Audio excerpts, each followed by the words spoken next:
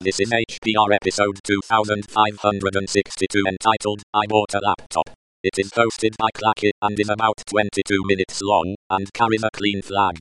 The summary is, in which Clacky takes months or years to buy a laptop, but comes out pretty pleased. This episode of HPR is brought to you by archive.org.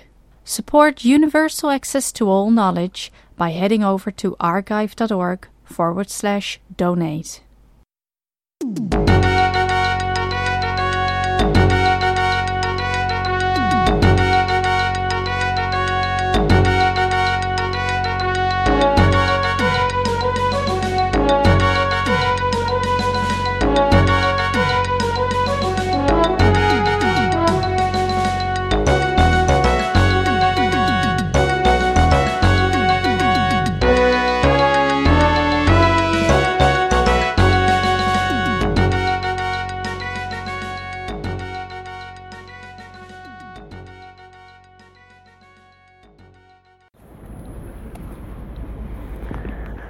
Hi, I'm Clacky and I just bought a new laptop. So I've been looking for another laptop for quite some time now. In our home we have my good old work MacBook from 2013. It's a real workhorse. It has a huge SSD, and that's also where we watch our movies and things like that. It's a 15-inch model, I believe. And then we have our old crappy computer that we bought for 2,000 crowns back in 2013 also, or something like that.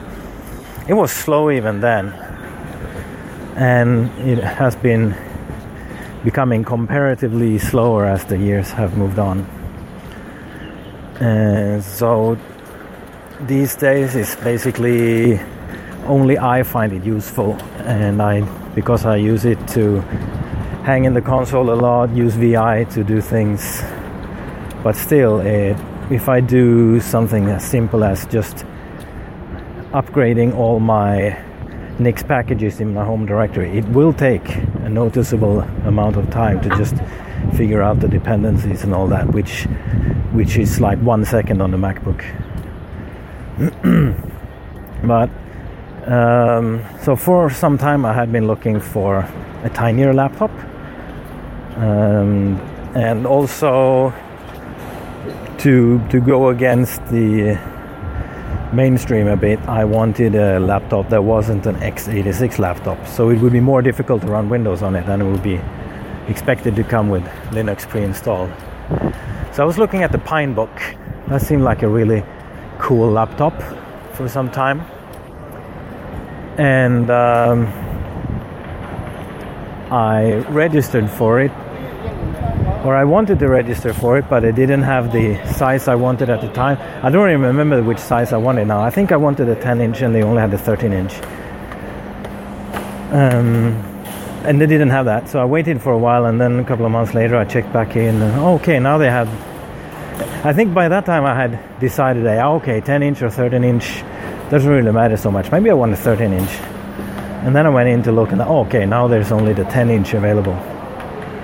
And I think I registered to stand in line for that model, but they still haven't got back to me, and that was like sometime middle of last year. So I'm not sure if I successfully registered or not. In the meantime, I've been working for a Swedish client, and I had their laptop to work on, so most of the time there was no resource conflict at home. If I work on my work laptop, and my son wants to watch a movie, or my wife needs to work or surf to check something, they could use the MacBook. But now I've left that client and I'm working for Fractalide, and then I'm using my own machine to work on. So since January I've been looking around for a second proper laptop, not just some tiny thing, but something that can actually I could be doing real work on. So in Hong Kong there are two there are 3 major chain stores and 2 that are available in any mall. So they're Suning, Broadway and Fortress, and Broadway and Fortress are the 2 ones that are available everywhere. So I went to Broadway and Fortress, Ubuntu stick in pocket, and they kindly allowed me to try out Ubuntu on all of the machines that looked interesting to me.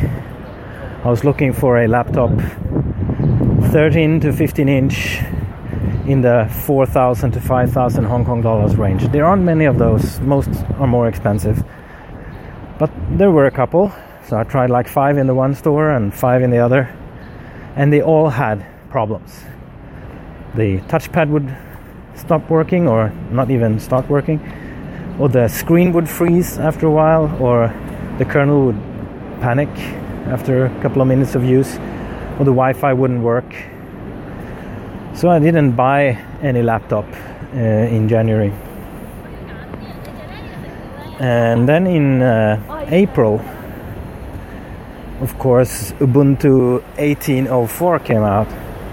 And it wasn't until then that I realized that, hey, I was bringing a 2-year-old Ubuntu to the store. Of course, it didn't work with modern hardware, because that's a rule of Linux support. That new stuff never supports Linux. You need to wait for a while to allow the software to catch up. So I figured, yeah, I'll look into it and come with the latest Ubuntu at some point. And now it came to the point where my son and I are going on a few weeks travel, and my wife will be left here, so then we needed another proper laptop. So I went out with the latest Ubuntu, and I went to the same store as last time, and the guy even recognized me. I guess they don't have too many of these troublesome Linux customers. They want to reboot everything. And I tried the 2 computers they had for around 4,000 Hong Kong dollars, and they both worked, actually. So I picked the one that had more ports, even though the other one was lighter. This one had more ports and a space for a drive expansion and all that, so that felt like a good choice. I tried it out in the store, and it managed to connect to the store Wi-Fi, but it couldn't connect to my phone. And I looked around in the logs, and this looks troublesome. It says something about, is this infrastructure mode or not? And there seemed to be some conflict. I thought, no, is there some specific driver you need for this that I'll never figure out? But the guy in the store, he said, no, it's probably just we have so many Wi-Fis here. It's a troublesome radio environment, and it'll probably work fine when you're home. And I happen to have my MacBook with me, and I've never actually run Ubuntu on this MacBook. But I plugged in the stick in my MacBook, I started it up in Ubuntu, no problem, everything just worked. I had to go to the drivers section and choose proprietary driver, blah, to get the Wi-Fi to work. And sure enough, my MacBook also could connect to the store Wi-Fi and couldn't connect to my phone. So I figured, okay, maybe it's not a problem with this particular computer.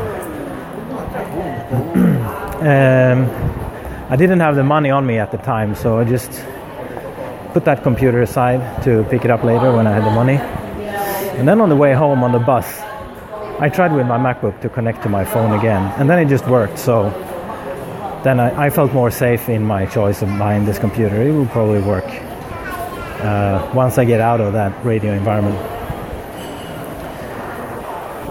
So here comes the detour, the segue about the money, because Fractalite pays me in cryptocurrency.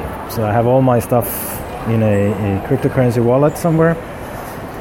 And if I want to move money to the brick and mortar stores world, I need to either go to the Bitcoin ATM downtown, but you can never know in advance if there's any money in it or not.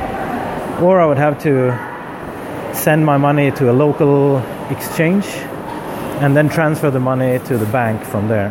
Or I could withdraw in cash from the exchange, tell them I need cash, and then show up a day later and they will have prepared the cash for me.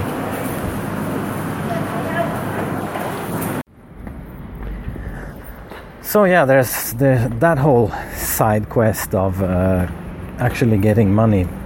Actually, when I was in the shop, I assumed that I had money because I had transferred money to myself a couple of days earlier for paying the rent. So I just gave them my card and charge this card. And I said, oh no, there's no money. Oh, okay. So I asked them to hold the computer, and I would come back maybe a day later or beginning of next week. And now it's the next week, and I still didn't receive my money from the cryptocurrency exchange, so I'll have to get back to them about that. So I just came back from my bank now. Luckily the company also has some cash in the bank, so I used that to pay the rent. So that's that whole side quest about actually paying for this thing. What we ended up doing in the end was my wife went to pick it up instead and used her credit card to pay for it.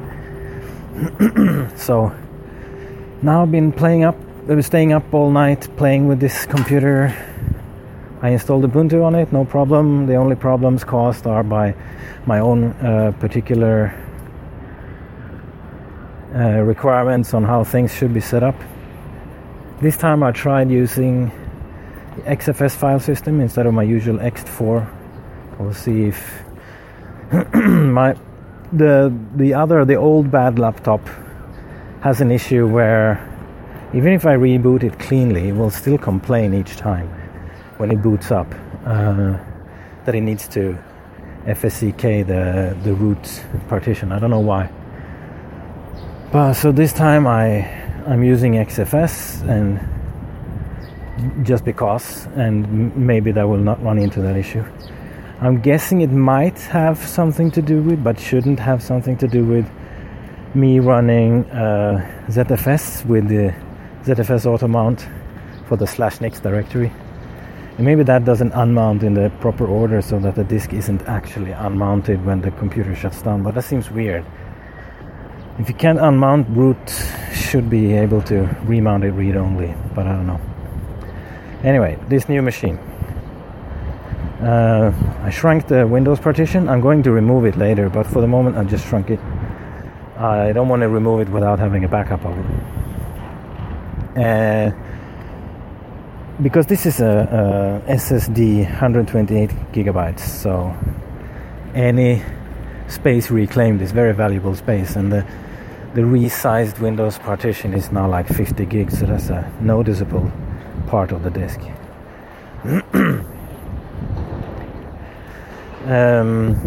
I created a boot partition that is running ext4, and then a Lux partition of which I make an LVM physical volume, of which I make a volume group, in which I create the logical volumes swap 2 gigabytes. The machine has 4 gigabytes of memory.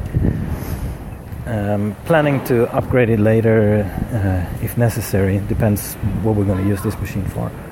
But 4 gigabytes should be enough for LibreOffice and Firefox anyway.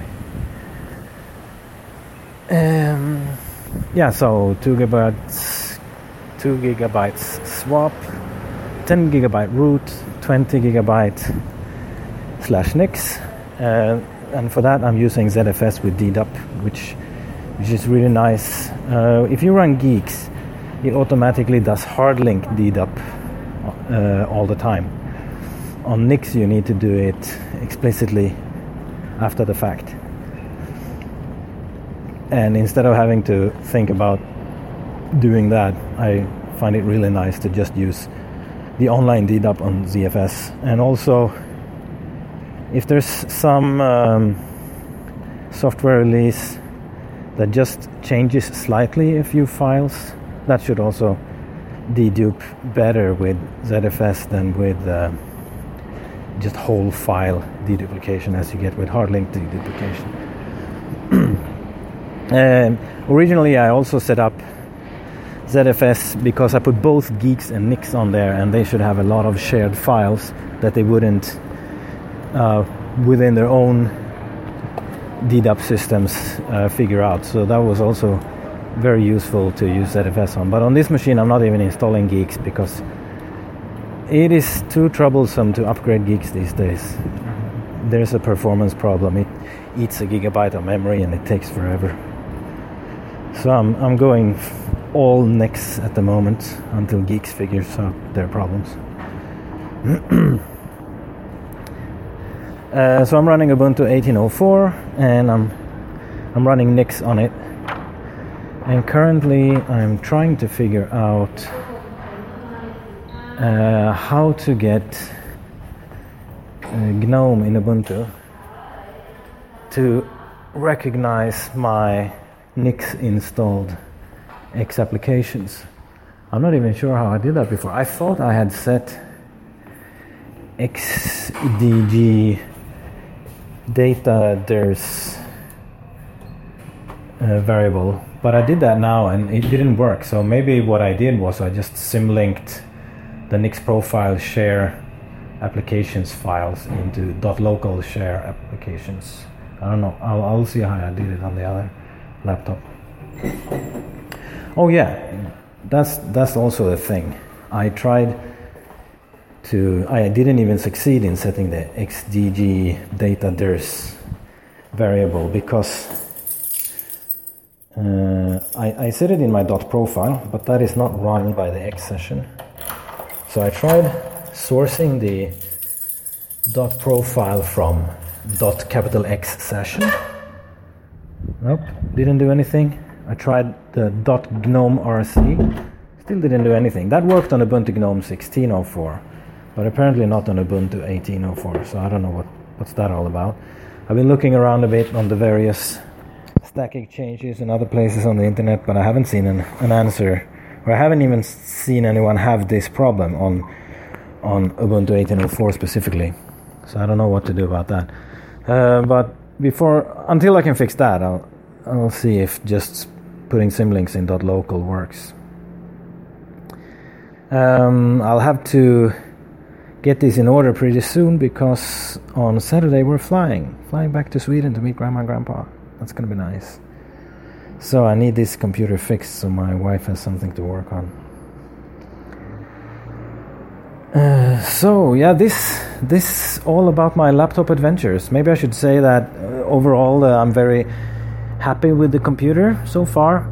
There's always some stuff to complain about, especially if you buy one for just 4,000 Hong Kong dollars. This is, I think it was 4,200 something in the end.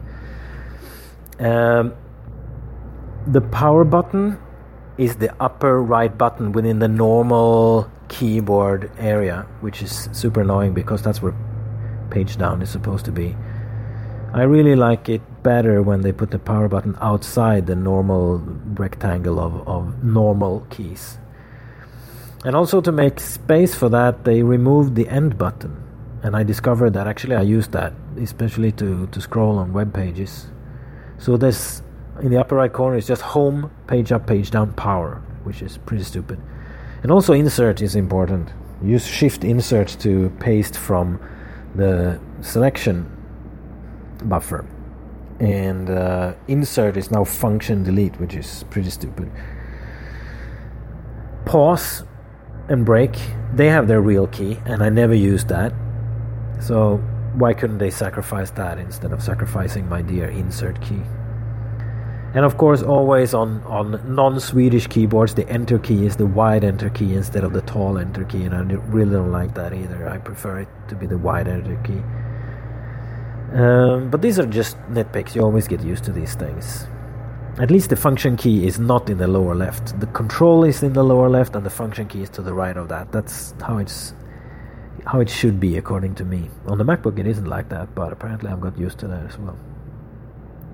The touchpad is a bit clunky, and it hasn't always responded so well. Sometimes when I move, I have to sort of rub all over it to make sure there's no static, and then it works again.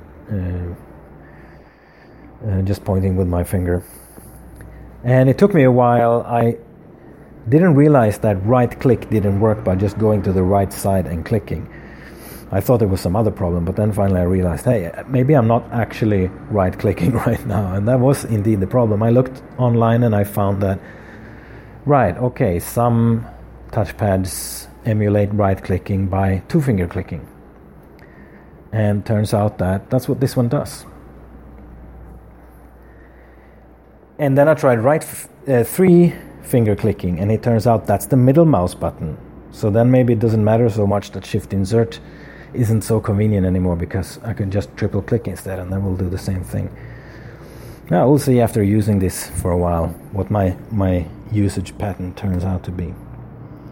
But anyway, I think for the price I got a better computer than I dared hope for. I'm pretty satisfied. It's a bit heavy because it has the built-in DVD drive. Most of the time that's completely useless, but the MacBook doesn't have it, of course, and I bought an external DVD drive for that. And when you want to watch a movie, it's actually a little bit annoying to have to plug that in. And this is mostly a desktop laptop. It's going to be here at home. We're not going to lug it around very much. So if it's 2.5 kilos instead of 1.75 kilos, it doesn't really matter all that much. So that's my laptop purchase. See you next time on Hacker Public Radio.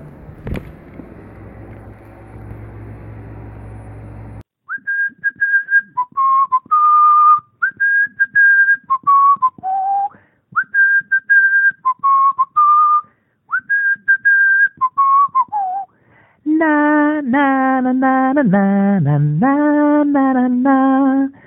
Na na na na na na na na na na na na na. You have been listening to Hacker Public Radio at hackerpublicradio.org. We are a community podcast network that releases shows every weekday, Monday through Friday. Today's show, like all our shows, was contributed by an HPR listener like yourself. If you ever thought of recording a podcast, then click on our contribute link to find out how easy it really is. Hacker Public Radio was founded by the Digital Dog Pound and the Infonomicon Computer Club, and is part of the binary revolution at binrev.com. If you have comments on today's show, please email the host directly, leave a comment on the website, or record a follow-up episode yourself. Unless otherwise stated, today's show is released under a Creative Commons Attribution Share Alike 3.0 license. Ba ba ba ba ba. Ba ba ba ba ba.